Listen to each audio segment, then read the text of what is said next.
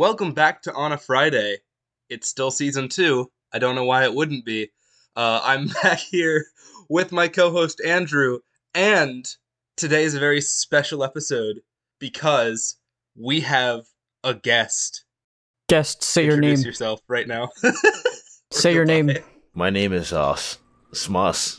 We have our boy Smus, who we mentioned at the end of the last episode very briefly. I don't know that he knows that. We are like a book. Foreshadowing characters. Exactly.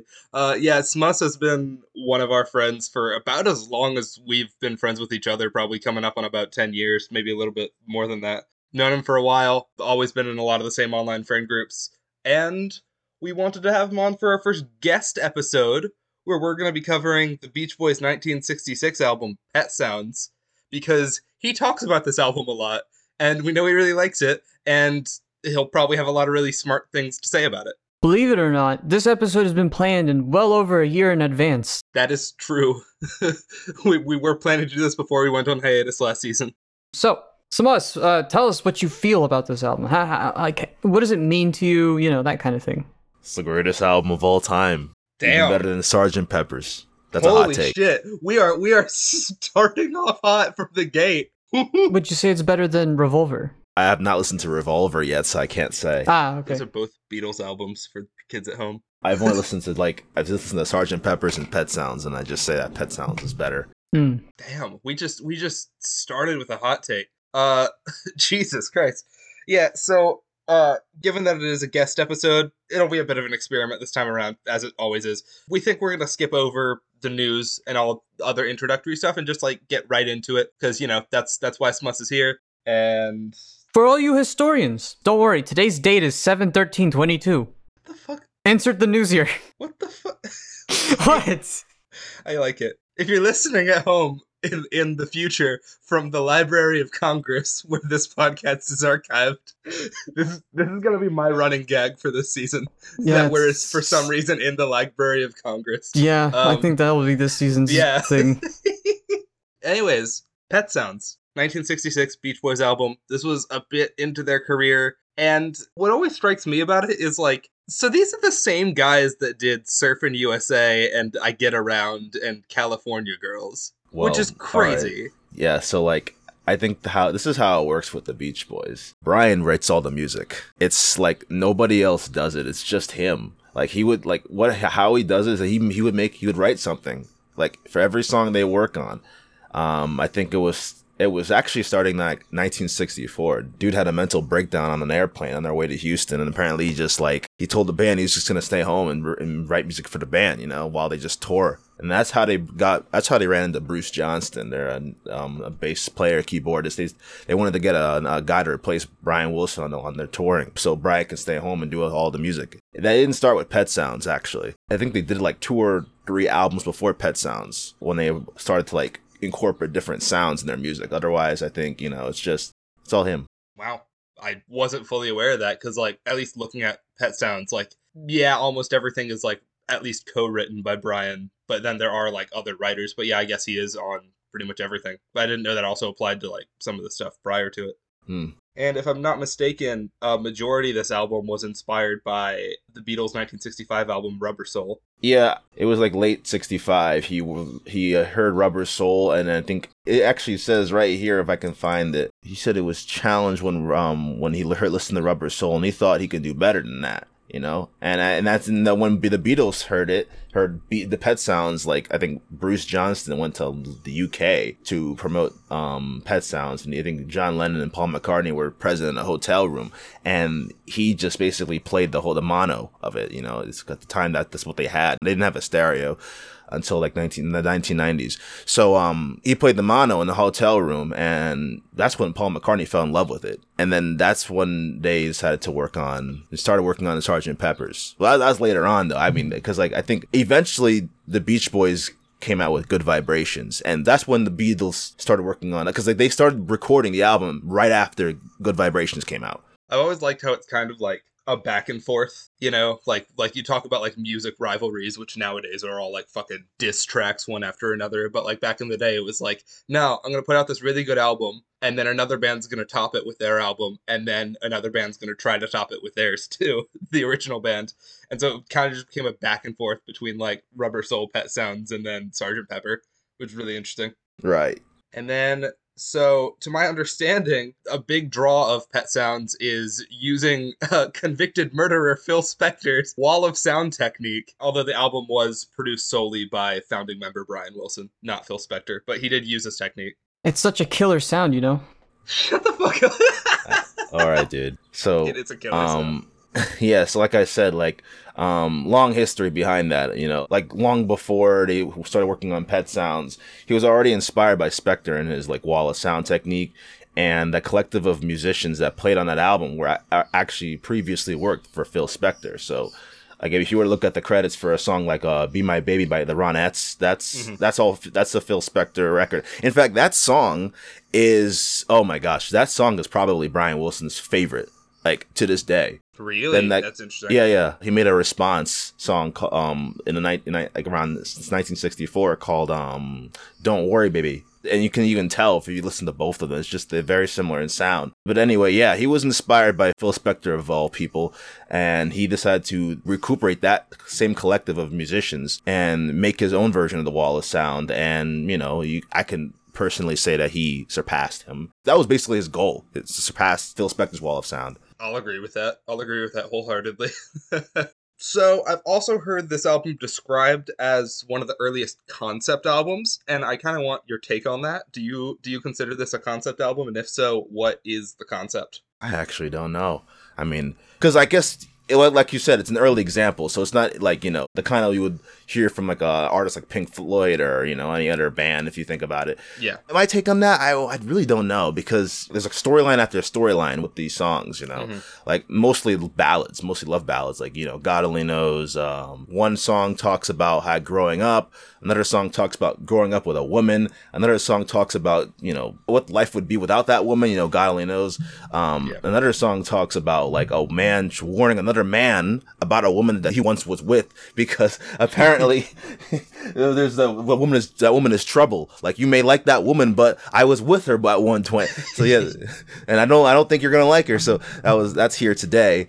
And I just wasn't made for these times. That talks about like just not adapting to society. You just feel very isolated. You don't feel like you can adapt to society. You know, you feel you're too advanced for people to understand. Just Brian Wilson, I think he must have wrote that specifically about himself, because he feels he's too advanced. Maybe his band doesn't understand his music. Nobody understands his music. I guess he probably wrote that personally. And Caroline No, that's the closer. It talks about how seeing a woman after years, seeing how she's changed after all these years. You know, it's really just, since it's an early example, I think it's just a storyline after a storyline. It's not really just like a concrete story, like, you know, how Pink, like with like The Wall, like how it talks about some guy's life. He just has 3 instances in his life until he decides to make a mental wall to just isolate himself from society. This is more so just one storyline after another with every track that goes on. I don't think it's really a concept album personally, because all of it feels like it could have been like autobiographical, I guess, in a way. And because of that nature of this album, I mean, like you said, it would probably be one of the earliest concept albums if it is one. I just kind of see it more like not even that at all, but rather like a really straightforward album from a writer who's probably been around people, and basically the whole album just kind of revolves around this person's experiences. So that's just kind of the way I see it personally. Yeah, I kind of agree. And a lot of people say like the same thing about like Sgt. Pepper, how it's also like an early concept album, but also with that one, I also just have a hard time seeing any kind of like connecting thread. With Sgt. Pepper, I don't even know. I think Paul McCartney must have had an idea to make a fictional band, and then he decided to, and then it came in the form of Sgt. Pepper's. And then with every other new, like, I think just those first 2 tracks, because like the way I see it, there's 2 tracks that have the same name, and I would assume that's the opener and that's the closer, and then the last song would be A Day in a Life. But like, I feel like it's almost like Pet Sounds in a way. It's one storyline after another, you know? Yeah, all the songs are like kind of disconnected on Sgt. Pepper anyway. For me personally, I first listened to this album about 2 years ago because I have it logged on my daily albums log for April 30th, 2020. I'm sure that was just because I needed something to listen to and you were probably talking about it a lot that day. And so I was like, you know what? I'm going to listen to it. And I did. Yeah. It's a little fun fact is that actually this album was released on May 16th. So I actually share a birthday with it. I forgot about that. Oh, happy birthday. No, it's not May 16th right now, Happy but birthday. Okay, Andrew. But yeah, I mean, it's not that I don't know if I felt like I share a spiritual connection with it, but that was just a coincidence. Right around 2019 is when I started listening to Pet Sounds like in full, and that's when I started to understand the album and its like in its content and everything like that.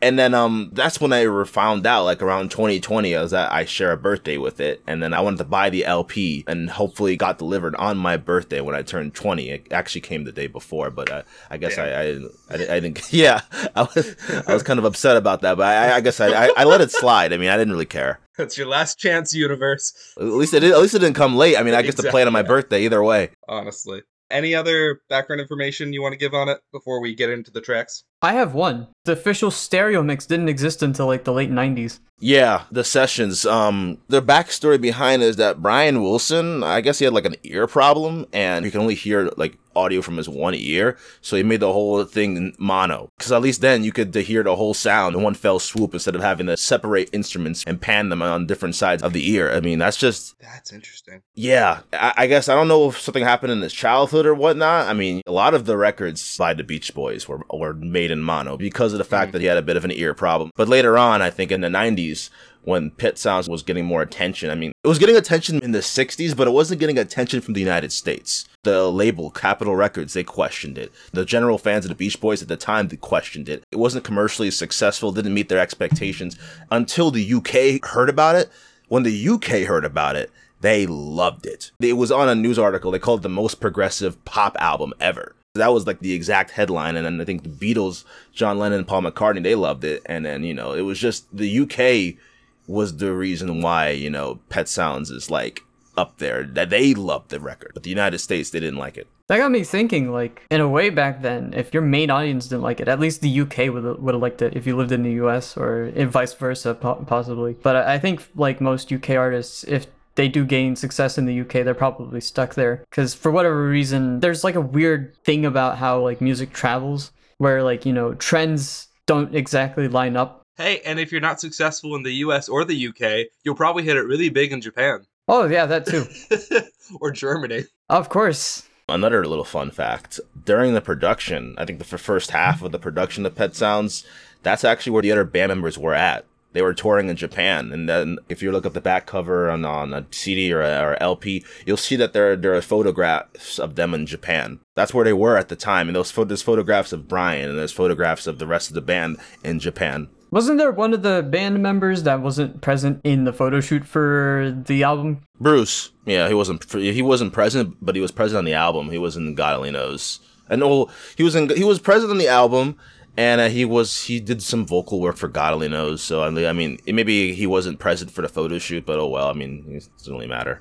You want to know whose idea was? Like whose idea was to title that album Pet Sounds? Who? It was Mike's. It wasn't even Brian? It was Mike's idea to call it Pet Sounds. That is Love. Mike's legacy at this moment. Frickin' Mike Love. Fuck. Oh, it better be. God knows nothing else should be his legacy. He's kind of an asshole now.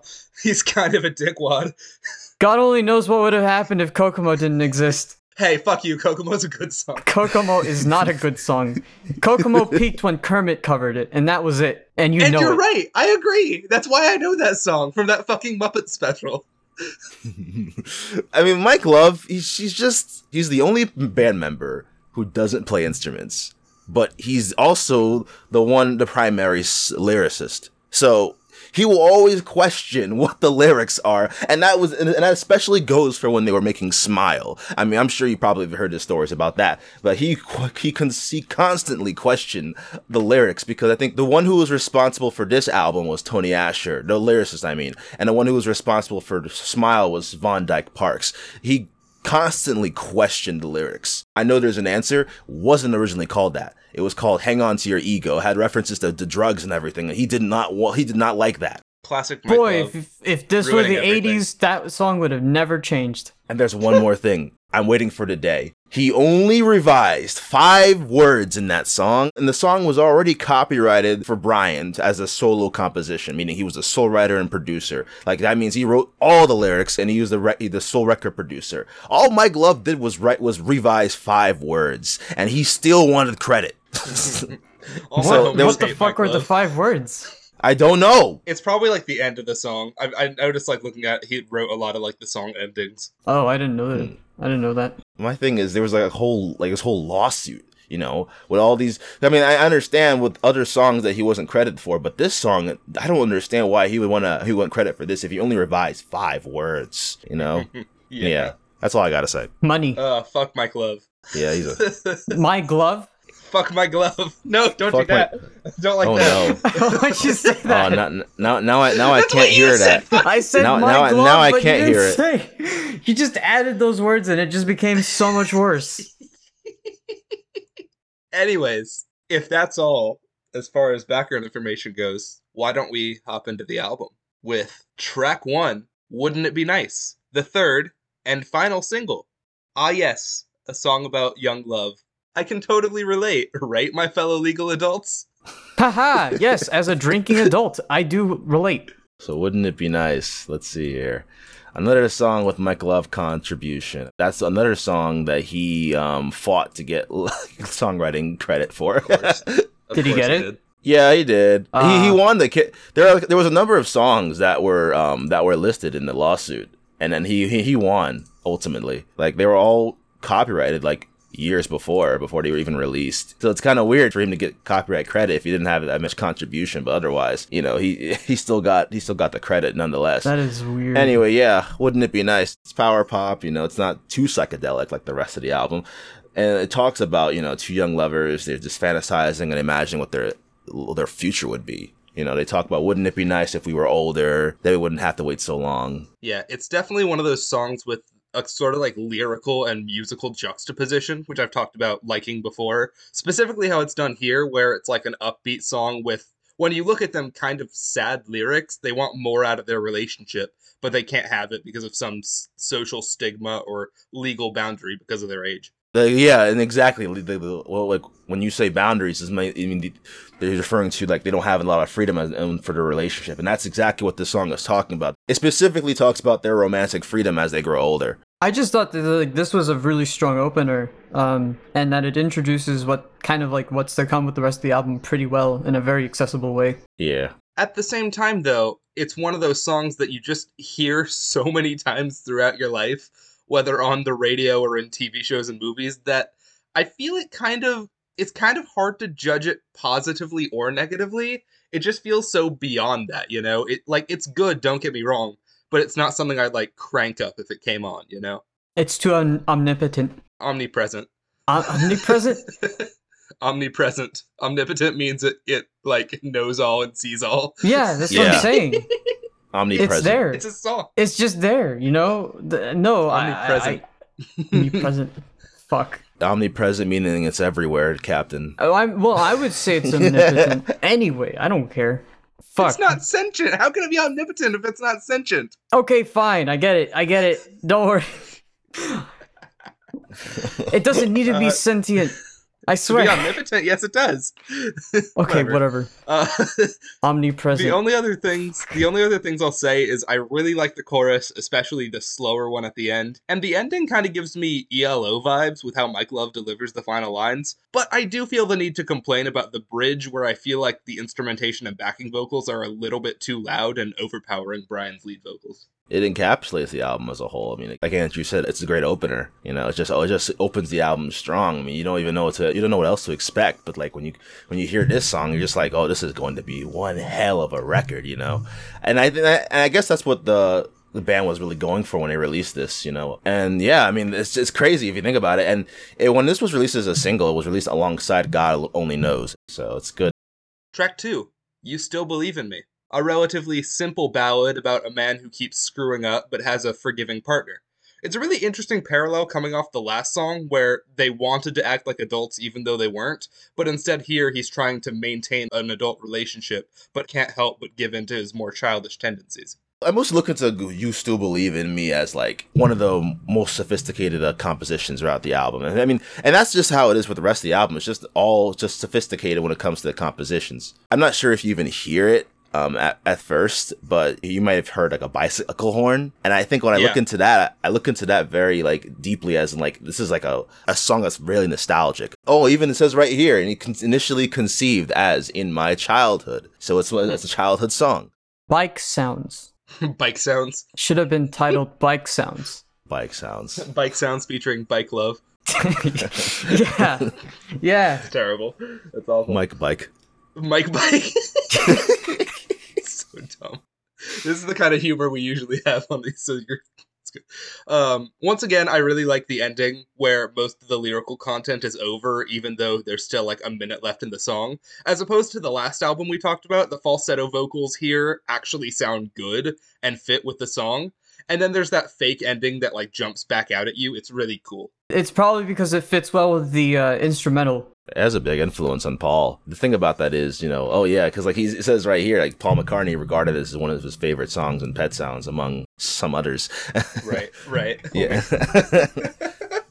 Track 3, That's Not Me.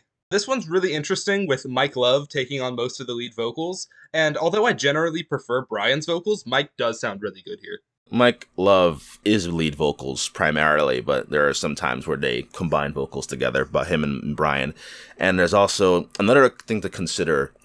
Unlike the rest of the album, the session musicians, the Wrecking Crew, were not involved in this in the making of this song. This song, if you look in the credits, the personnel of That's Not Me, it's just the band themselves. Let me if I can just find it right here. Yeah, so only three other instrumentalists were involved in the making in this song. Otherwise, the whole band. This is just the whole band.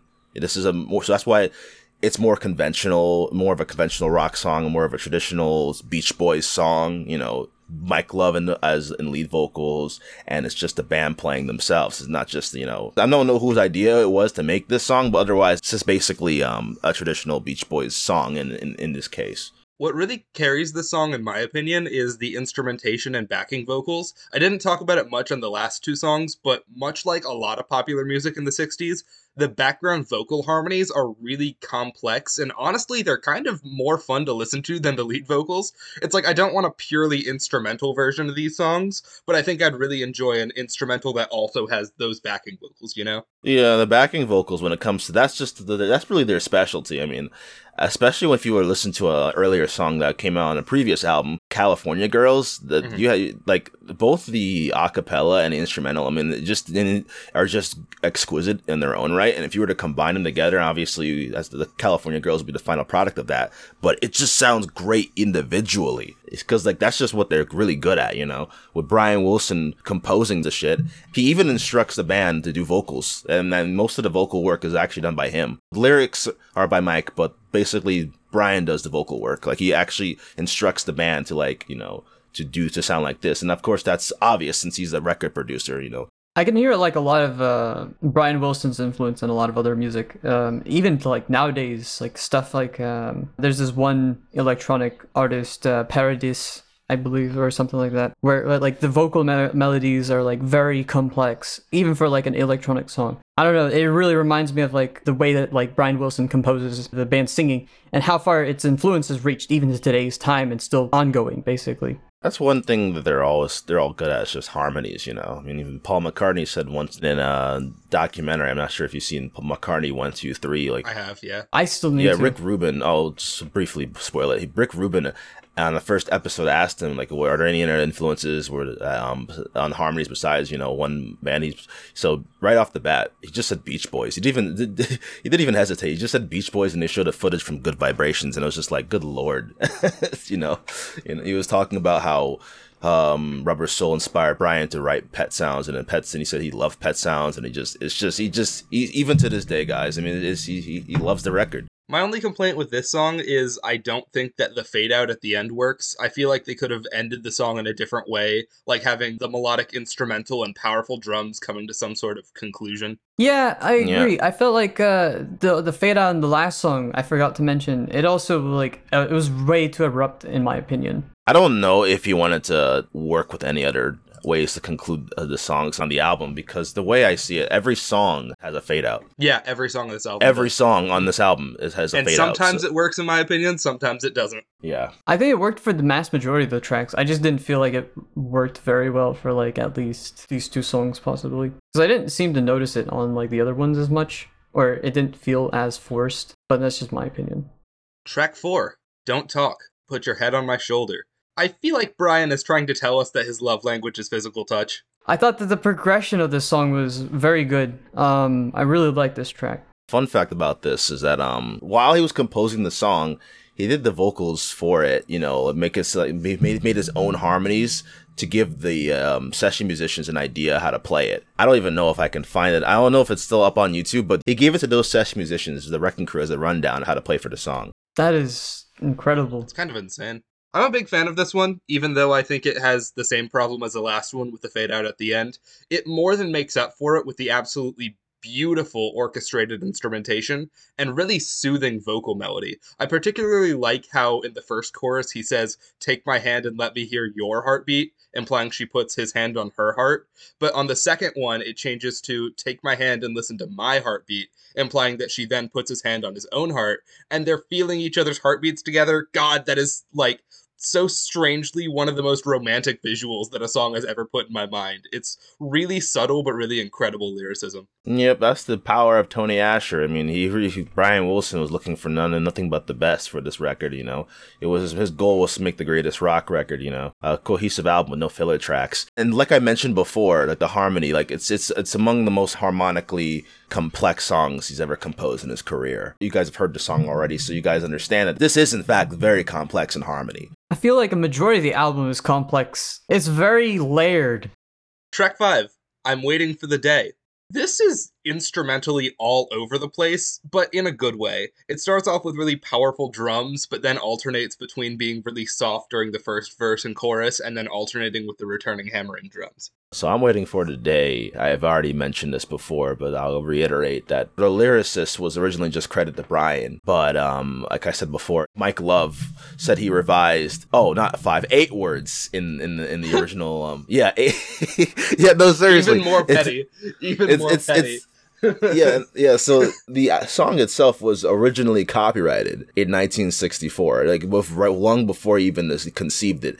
And there's this thing called Sea of Tunes Publishing. I think something that Wilson and his dad wanted to do just to acquire more funds from it. You know, just from every song they work on, every original song they conceive. It's just, you know, it's something that that would help them in the long run. And what his father didn't want him to do was to credit Mike. It was just Brian, you know. And I guess Mike must have caught notice of it in the 90s when they filed a lawsuit against Brian. Now that's why all those songs have those credits.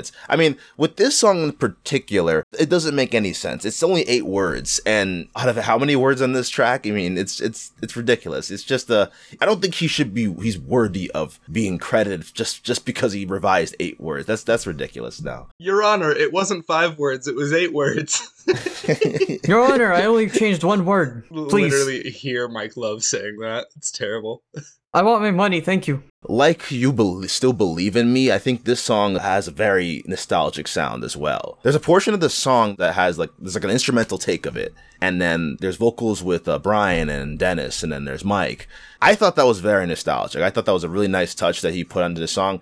And another thing is that he didn't even like the song himself. His vocal work, he undermined his vocal work on this song, Brian. He thought he could do a little better than that, but he simply did not like it. I didn't really like this song until the end. When there's that short pause and then the fucking drums kick back in. I didn't really enjoy it up until that moment. And I think it was probably because, for me at least, lyrically, it didn't sit very well with me personally. Yeah, lyrically, it's weird. I mean, but a man is basically, he falls in love with a woman, but the woman's already with a man, and so he basically waits for the day when that woman is ready to commit a relationship with him. He's like, he hurt you then, but that's all gone. And Don't worry, I'm gonna kiss you and I'll make it all better. I swear. Okay, I get where you're coming from, but I mean, it kind of goes back to the same thing as, like, Wouldn't It Be Nice does, where it's that kind of juvenile kind of love thing, because it's like, it's once again a love song that, honestly, for me, takes me back to, like, my high school days. I'm sure a lot of people can, like, relate to having a crush on somebody who's already in a relationship, and then when they break up, you want to, like, be there for them, but you don't think it's appropriate to make a move. I think it's conveyed really well in the line, I'm waiting for the day when you can love again. oh yeah. Wait, this guy's either 16 or 18 throughout the entire, like, album. I don't know about the entire, but yeah. Yeah, the lyrics on this album are doing a really similar thing to Sour by Olivia Rodrigo, where they're describing really juvenile feelings that love can bring about in people, especially from the perspective of a young person. The only difference being that Olivia was 17 when most of her songs were written, while Brian was, 24? So it's very much a retrospective kind of look at young love as opposed to an in-the-moment one, but it works just as well. It's like he's talking about, like, his experiences, you know, from years back. Maybe, like, he had this kind of his attitude when he was younger or whatnot. But, like, the way I see it, I think with this song as well, this doesn't really just talk about a woman in a relationship. Rather, it's more like a woman who's recovering from a past relationship. Maybe her previous lover, she wasn't satisfied. Maybe she was abusive. Maybe he didn't like, they didn't have the same morals. They didn't have the same, you know, interests. And maybe they argued a lot. And she was probably just recovering from that. And then I think the man described in the song, he was probably just waiting for that day where she finally, you know, recovers and is ready to have another relationship with another man. This guy needs to, like, raise his self-esteem. He wants to be the rebound. I don't get it. Oh, trust me, if this is all the same guy, I think his self-esteem is fine, based on later songs. Remember one thing, this is Brian's lyrics. Like, he doesn't usually write lyrics, so... Yeah. So okay. that's another thing to consider. So if you have a problem with the lyrics, then I mean, it's Brian. He's not a good lyricist. Take it up with Brian Wilson or potentially Mike Love for his 8 words. Yeah. They should have just kept Asher on all the lyrics. I don't know if he was busy. I don't know, but all I can say is that this is all Brian, I guess. Like I said, I think the reason why he wasn't involved, because like I said, this song was already copyrighted as a solo composition before it was even made. Like I said, it was already copyrighted in 1964. So already legally it would be Brian as the lead, as a sole writer and producer. Well, if you're getting sick of lyrics, next we have track 6, Let's Go Away for a While, the shortest song on the album at 2 minutes and 25 seconds, which isn't so bad since it's fully instrumental. Yes, this is the first of the 2 instrumentals on the album. In comparison to every composition he's written in his career, this is probably his favorite, like Brian Wilson's favorite, and he specifically stated he based this chord progression, he based the whole composition, it was all influenced by the work of Burt Bacharach. I'm not sure if you know who that is. No. I don't. You don't know who Burt Bacharach is? No. No. Have any of you heard of this song? It's by Tom Jones, What's New Pussycat? Yes. Yes, of course. I mean, it's not, I mean, that's not unusual. I mean, it's shut the fuck No, up. no,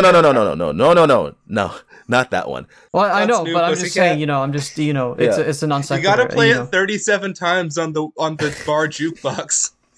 So Burt Bacharach was the composer for that song. He composed it. Oh, Yeah. And there's even another song, I'm sure you guys have seen Spider-Man 2, but there's this one song called Raindrops Keep Falling on My Head. Yeah. okay, I'm slightly more familiar. Also composed by Burt Bacharach. Wow, that's awesome. That's an iconic scene. I know, so he was heavily inspired by his work, and I think Let's Go Away for a While was an example of his inspiration. I've noticed that he tends to play pretty heavy into repetition, but does it in a really interesting way where it doesn't get stale. I mean, unless you play it 7 times, of course. Or 8 times in Mike Love's case.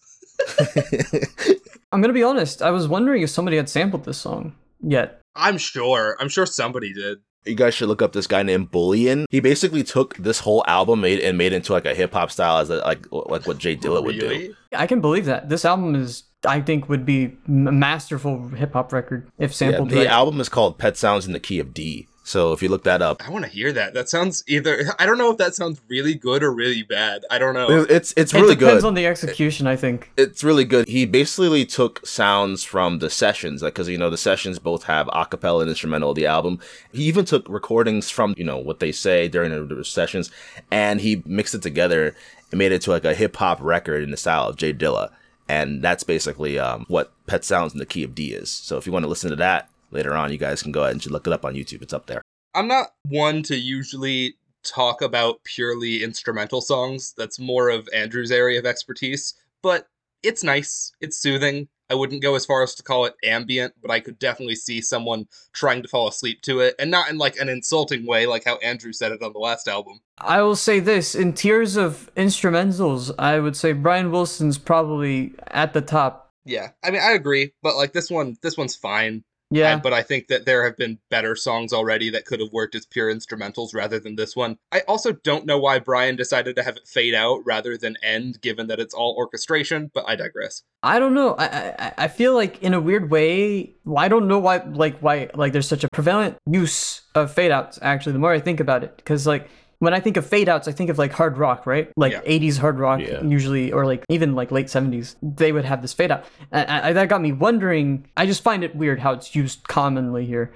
I mean, don't get me wrong, I still think that this album flows well. I just think all of these songs are the ones that with the fade outs could have at least a conclusive ending.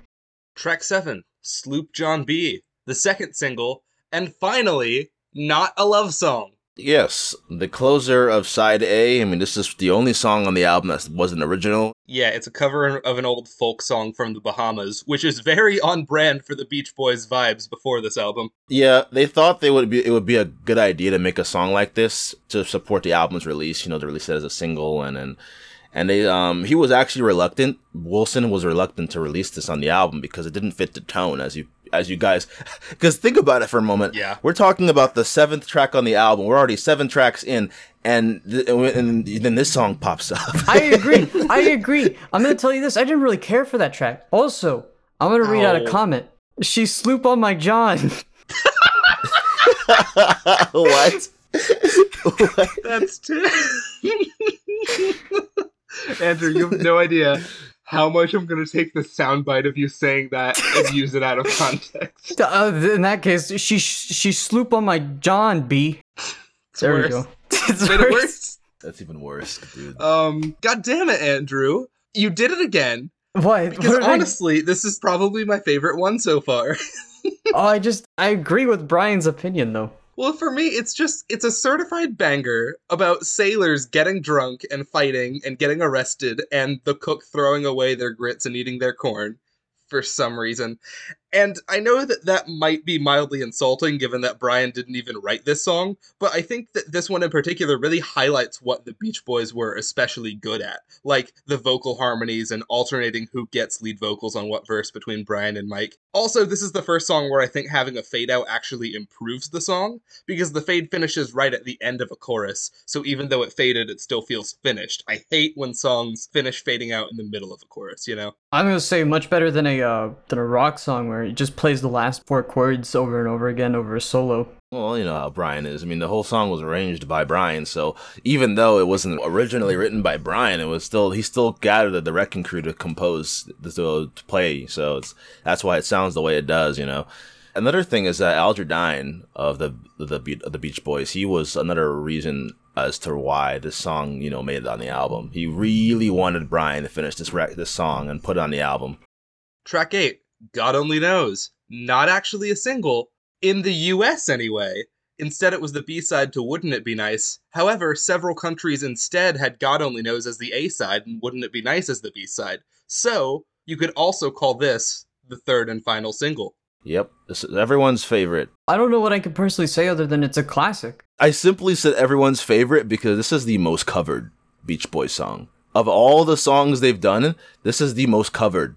I would leave. You can go to like the page, say list of covered Beach Boys songs. God Only Knows has its own fucking section and even goes past it. Like there are so many people who've covered this song. If you listen to the Pet Sounds in the Key of D, the God Only Knows song, it starts off with a cover of God Only Knows. I mean, I heard too many covers of this song already, and now it's great. So Let's start off with the composition. That's really what they would have started with. The lyrics we'll focus on that later.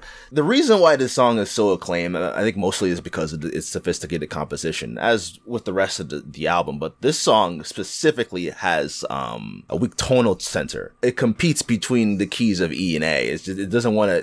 Most songs would have has like a specific key, but this one fights, so it doesn't actually stay on one key. And you guys probably have noticed it as you listen to it. It doesn't doesn't have a specific key. Yeah. It's very interesting how he composed this. This is actually one of the first few songs that Brian Wilson conceived after listening to Rubber Soul.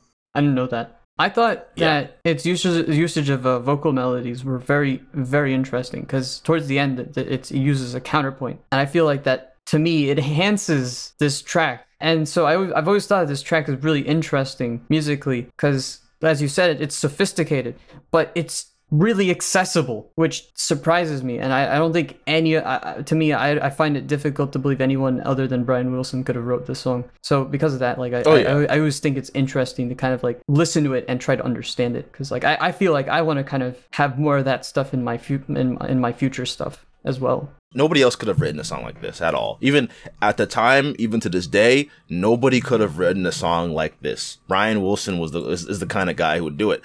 And so, it's just one other thing that I want to mention is the ending of it. Like, he used vocal rounds. I'm not sure if you guys know what vocal rounds are, but it's just repetitive over and over and over as the song fades out. And it's just like, how do you do it? It's a centuries old technique, and it wasn't even used in popular music. So it's a very unique technique. And like I said, it's everyone's favorite. Paul McCartney, even to this day, that's his favorite song of all time. But other songwriters have mentioned how they were inspired by this song. Yeah, this is just another one of those songs that is just so omnipresent in culture that it's hard to like look back and actually judge it. But it's a lot more complex than Wouldn't It Be Nice in several ways, which actually makes that job a bit easier. It's very melodically soothing, but it has a sort of marching band beat to it that adds a more like pop forward element, You can really hear the influence it had on stuff like the Beatles' All You Need Is Love, and even some of the Bee Gees' early work like Turn of the Century. I think everyone wanted to have their own God Only Knows, but very few ever matched the simultaneous lyrical simplicity and complexity. It's an extremely basic love song at first glance, but then with just that one line, God only knows what I'd be without you,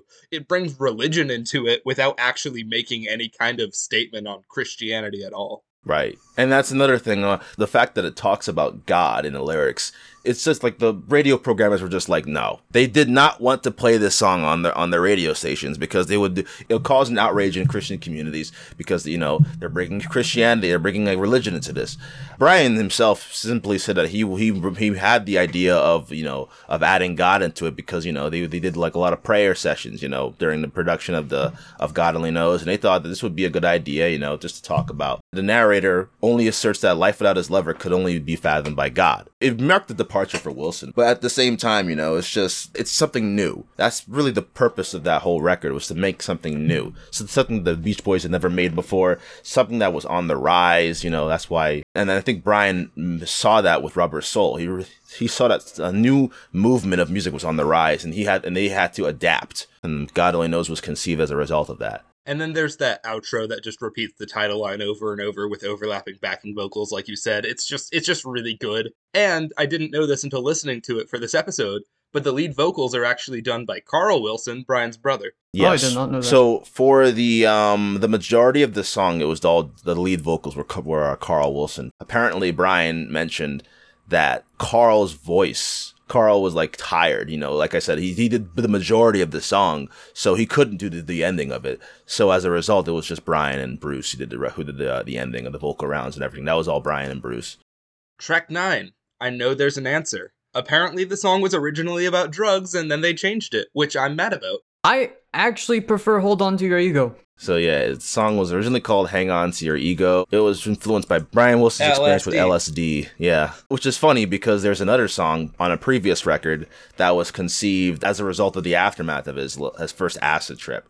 And that song is California Girls. Oh, really? Yeah, he conceived California Girls right after his first acid trip, or maybe sometime after he was going through with withdrawals, and he ended up conceiving California Girls as a result of it. But yeah, this song was inspired by his experience, and not only his experience with LSD, but also his struggle with ego death. Yeah, I was actually going to bring that up. And I always thought, like, the idea of experiencing ego death in a song, to me, is more interesting than saying that, oh, some people are uptight on the inside and are nice and peaceful on the outside and that kind of thing. I thought that, like, the idea of, like, projection in lyrics is kind of boring. So something as more abstract as ego death is, to me, more interesting, which is why I, like, hang on to your ego a little bit more than I know that there's an answer. Yeah, honestly, this one doesn't really do it for me. It's not like a love song, but the lyrics are just really pretentious about how the singer has everything figured out and other people don't. It just kind of rubs me the wrong way, you know? And I really don't like the harmonica solo. I think it sounds awful. Frankly, the only part of the song I really like is the ending instrumental that's almost a minute. That works really well. Everything else, not so much. One thing about the song is, like, it's just very, like the rest of the album, it's just, the instrumentation is just, you know, very sophisticated. The arrangement is colorful, the structure is unorthodox, and there's a fucking bass harmonica solo. I just think Bike Glove ruined the song, personally. Bike Glove? Mike Bike Glove. I mean, that's just typical, you know. He's always going to be the lead vocalist for like most of the Beach Boys songs. So I mean, they had to do it somehow, you know. Even moving on to the next track. Yeah, track 10 here today. Sort of a spin on I'm Waiting for the Day from the perspective of a bitter ex-boyfriend. He basically talks about, so you like this woman, right? I was with her at one point, so she's bad news. You don't want to be with her. That's basically what the song is lyrically talking about. The song has like 3 separate really catchy parts sung by Mike Love, along with a relatively simple but compelling instrumental break. I think it adds some much needed variety as far as song topics go, and is a relatively easy listen that doesn't make you think too much. I like it. For me, my enjoyment came from the instrumentals towards the end of it, rather than the beginning. I don't know, I'm starting to notice that, like, towards the end of the tracks, things start getting put into perspective, and I start enjoying it more. One thing that's interesting is that the bass guitar was a lead instrument. Yeah, that was really cool. And that's actually what Paul McCartney was inspired. Like, the bass part of this song apparently was a direct influence to McCartney's bass playing on songs like With a Little Help from My Friends and Getting Better from Sgt. Pepper's. Yeah, I kind of hear it now that you say that. So you can hear the influence from just that, you know. I didn't notice, but now I understand, because out of all the songs, I didn't really notice the bass guitar until I think this track, and it was much more in front than it was in, like, the other tracks. So, and then again, like, I'm surprised at how well this entire thing has been mixed in mono, because that's how I listen to it. Because yeah, I don't know if it's like this in the stereo one, to be honest. Because, like, I mean, I wanted to listen to it the way it was originally recorded. Because I listened in stereo because I don't want. I'm a purist. I'm sorry. Get that shit out of my face. If I was listening on vinyl, I'd listen in mono, but no. I couldn't get it in vinyl. No. I gotta listen to stereo. Not digitally. Digitally, I'm listening to things in stereo. I don't care. But yeah, I didn't really like this song until, like, towards the end of it. And I feel like this might be a first for me where I have to come back to this album and listen to it again, because I feel like it's very much a slow burner so far. At least that's my understanding of it. Like, all these, like, this song in particular, there are a couple tracks, including this track, that basically kind of recontextualize everything towards the end of the song, thus making it far more interesting to listen to. At least for me, towards the end of some of these tracks. But, like, it's so weird because, like, the first half I don't really care for, at least on first listen.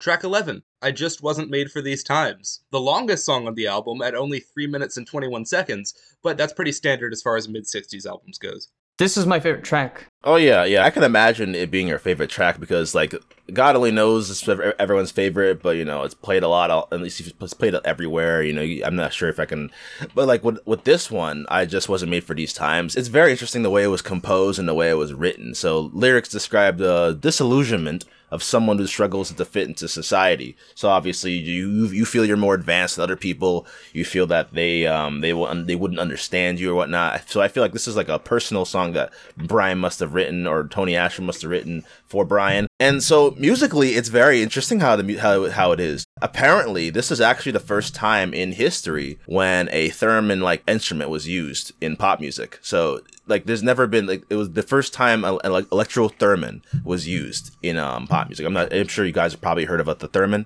Yeah. Yeah, so this is the first time in pop music this was used. So, and I guess Brian was really infatuated by the sound of the electrotheremin, played by the inventor, Paul Tanner. I think his name is Paul Tanner. He wasn't brought into the session to play for this song, and he was also brought into the session for Good Vibrations as well. And all 6 members were in this song. And I think I want to mention the vocals. There's like a part in the vocals where sometimes I feel very sad. There's 4 layers. So apparently, I'm not sure if you heard it, but they're actually speaking Spanish. Like if you listen to the acapella, there's backing vocals of them speaking Spanish, and you combine it with the instrumental. It's like, it's just wow. It's amazing how they made this song. I still talk about it. It's just, God only knows is great, but like this one, I mean, I don't even know how this one is just amazing. It's a bit of a different look at the pretentiousness of I Know There's an Answer, but instead of lamenting that he can't change other people's lives, he's lamenting about not really fitting in with how adventurous and experimental he's trying to be. The backing vocals are really different here, almost like they're doing their own thing during the chorus rather than complementing the lead. And speaking of the lead, Brian delivers some of his strongest vocals on this track on lines like, "They say I got brains, but they ain't doing me no good," and "Where can I turn when my fair weather friends cop out?" So good. And there's also something like strangely compelling about how he sings the title of the song, particularly at the end where it does an overlapping thing like in God Only Knows. Really interesting song for sure. Yeah, definitely one of the most interesting on the album. I didn't know that they were speaking Spanish in the song or in the backing. I never, I guess, paid attention or too close attention. Because in the mono, I focus on the instrumentals. I thought that the usage of like a much heavier focus on the drums was refreshing and very interesting. I see what you mean. Yeah, the drums in this track are emphasized. That's another thing. The percussion, you can hear. I just like in God Only Knows, they use like orange juice cups. Apparently, it's just a very no, seriously. If you were looking at the personnel for God Only Knows, they use orange juice cups. It's just a very interesting like use of everyday objects used as percussion, and especially with tempo blocks was common. Well, it wasn't common at the time, but it was becoming common to use tempo blocks as percussion for popular music. But and then cups with sticks. Apparently, that's another one that they use for "I Just Wasn't Made for These Times." But yeah, it's very interesting way of percussion throughout this album. Like, they just use like weird percussive methods, but otherwise, it's basically this one is a really fine example of how they did it. Track 12, the title track, Pet Sounds. Another instrumental track. Are those fucking jingle bells? Those are jingle bells, just like in God Only Knows. I'm just surprised that they decided to make this the title track. It's an instrumental piece. Fun fact, the song was originally called Run James Run. It was intended to be a theme for a James Bond film.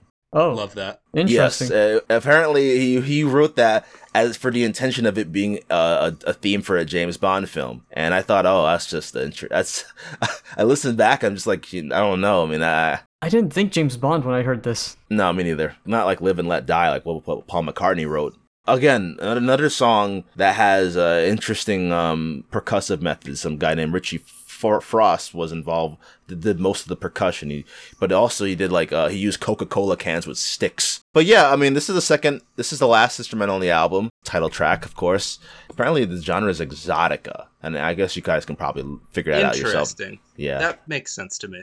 There are really 2 ways to do an instrumental rock song, and I think this album demonstrates both of them really nicely. In this case, the track is driven by a lead guitar melody line, almost as if it could have vocals added to it. Honestly, much like how there was a song earlier that I said might be better as an instrumental, this one might be better with vocals. But even without it, I find it more enjoyable than Let's Go Away for a While. But it is 100% a Christmas song. I agree on the fact that it is more enjoyable to listen to than the other instrumental piece in this album. It's funny, they don't say jingle bells here anywhere. I was looking for that. Okay, there is the tambourine, but that's probably it, but it sounds like jingle bells. Tambourines are used widely throughout the album, but it's just that, I guess in this song, it sounds like, it sounds almost like it's like jingle bells, like it's a Christmas song or something. You know what? The pet sounds are Santa's reindeer. They're the pets. They're the pets making the sounds. We figured it out. We solved it. We figured out what Brian was intending. We should move on to the next track, actually. It's quite interesting. Okay. Track 13, the final track, Caroline No. The first single, although it's not technically a Beach Boys song, as it was released as a Brian Wilson solo single, much like Careless Whisper by George Michael was later released on a Wham album despite being a solo track. Let me guess. Mike Glove fucking got credits to this one too, didn't he? No, No. it's Okay, Brian thank Wilson God. solo. This was just Brian Wilson and Tony Asher, but it was credited as like a solo song by Brian. Cool. Yeah, I mean, which is weird because like the majority of the album was basically just Brian doing solo vocals and with instrumentation by the Wrecking Crew. So I guess this is like the one song he wanted to just dedicate to himself. I finally realized that the reason it's called Pet Sounds is because there's It's a because dog. of the yeah, Yeah. there's barking at the Fucking end. dog. Yeah, with more than half a minute left in the song, it fades out on a soothing instrumental line and then fades back in with train sounds. with It's- train it's a sounds field recording. and dogs barking. It's It's literal it- pet sounds. It's Amazing. it's a Yeah. field recording, and I think it's so interesting that this album decides to end off in a field recording. And I mean, I get the idea behind why I guess theoretically some people could call this like a concept album because literally field recording. But the usage of the field recording is pretty interesting because nowhere else in this entire album does it really have anything like it. But I had no idea that a haircut could be this important. No. I did like the well, song. no, though. wait. So lyrically on this album, I mean, I want to just talk about the song lyrically. Like, it's just like Yeah. he's just talking about a woman he once knew years back, and then years later, she loses her innocence. She becomes a whole different person. She looks different. It's basically who are you? Who was this woman I once knew? What have you done to yourself? It's basically was basically the lyrics and the lyrical content in this track. Is that? It says even right here, Asher credited the impetus for this song to Wilson's disappointment with sweet little girls who grew up to bitchy hardened adults. I hate that. Oh, I hate that, actually.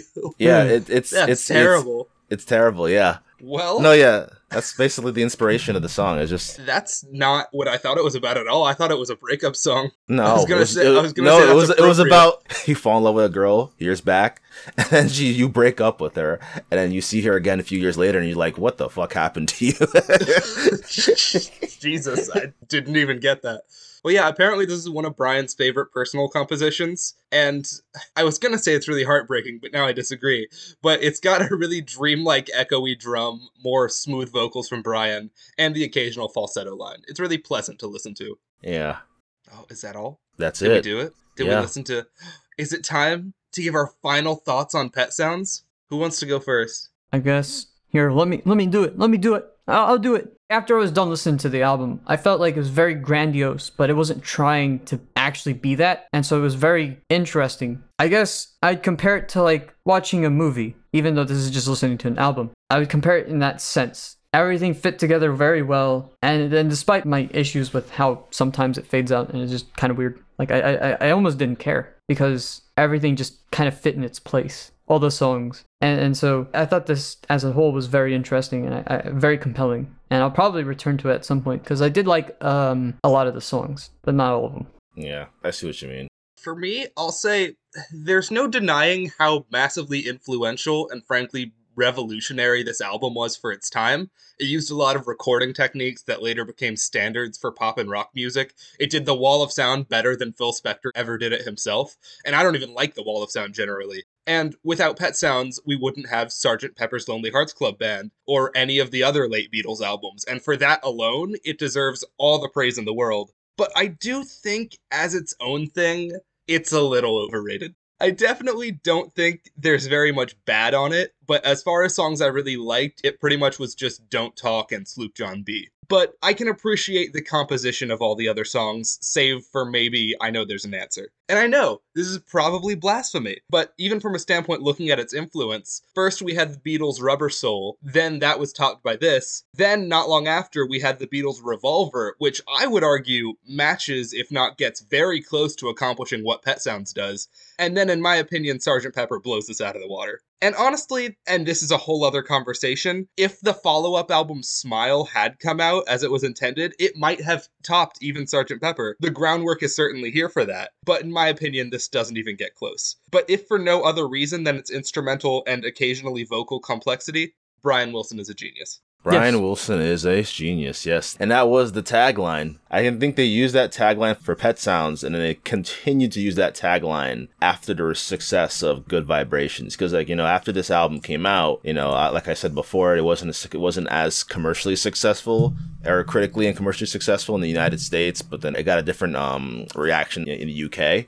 You know, they promoted it as the most progressive pop album, And I was just like, I'm just thinking, and and you look at other pop songs nowadays, and you can tell there's Pet Sounds influence. At the time, I mean, you can say, oh, this is like one of the first few psychedelic rock albums, and it is true. It is one of the first, but it doesn't mean that it was like the very first. I mean, it was still like a relatively new genre. I mean, I think in fact it was just like, but it was like really, really in its infancy. Psychedelic and progressive rock. I mean, they didn't conceive it, but what this album did was that it brought it on the map. Because we're talking about a band of that stature at the time, the Beach Boys, how popular they were in the United States and the UK, and even in the UK.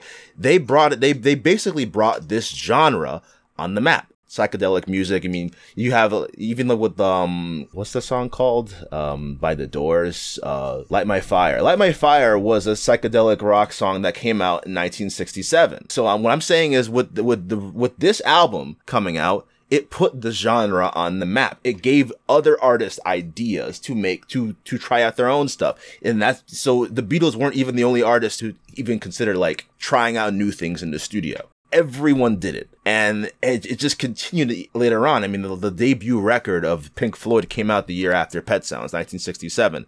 And I think Piper at the Gates of Dawn, yeah, that was 1967. That was a psychedelic record.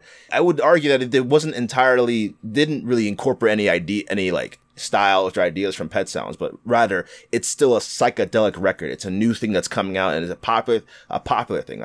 I feel like Pet Sounds basically did that. It basically gave psychedelic music it put it on the forefront of the music industry, and a new idea that new artists can incorporate and old artists can incorporate, and then even like the recording studio as an instrument. That's another thing. I mean, that's a big thing. In fact, with the wall of sound being used, it's basically just every artist, every musician just cooped up in one room, just playing instruments, like blasting him, bouncing from wall to wall, which is why it's called the wall of sound. It just continuously plays over and over, but instead of it just being recorded individually, it's recorded all together as one with minimal overdubs. But otherwise, it's the majority of the instruments were all recorded in that one session, and that's what I appreciate. That, I mean, that's probably why you're not going to see any multi-tracks on this album, because of the fact that it was recorded all together as one, with minimal overdubs. But otherwise, it's just that.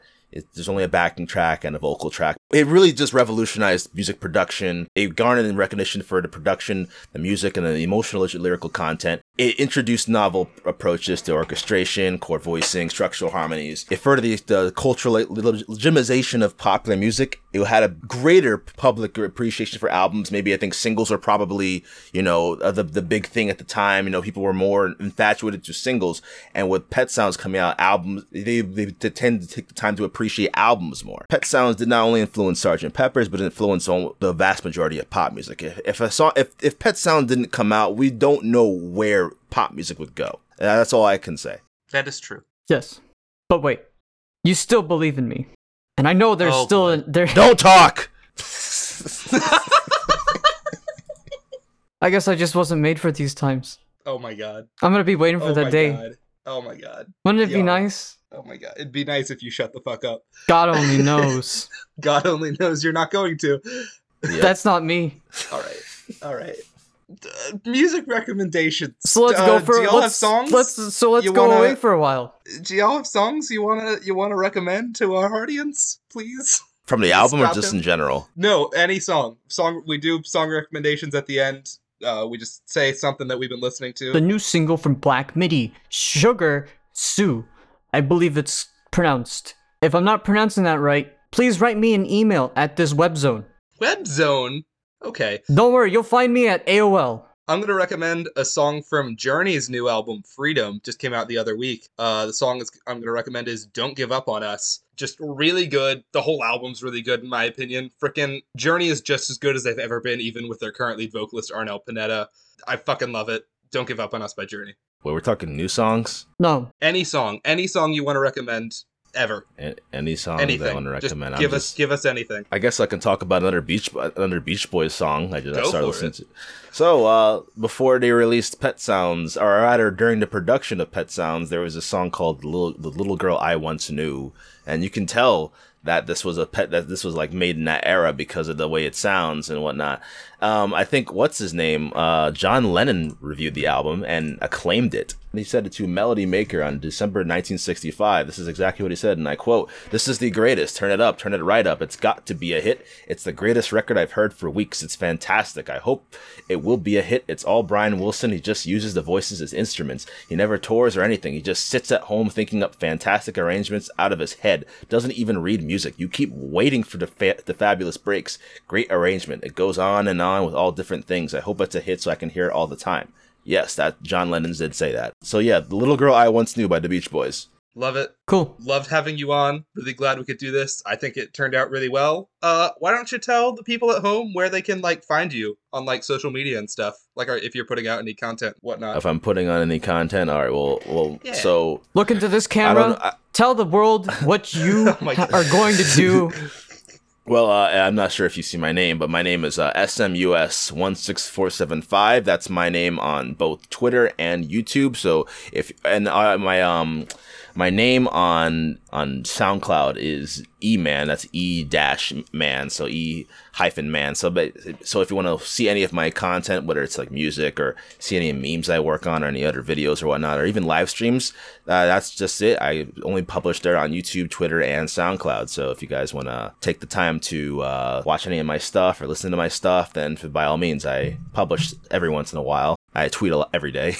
All right. Thanks for being on a Friday. Hell yeah. We will be back with an album picked by Andrew, and it'll be really fun. And yeah, this has been On a Friday. God only knows what an ending would be.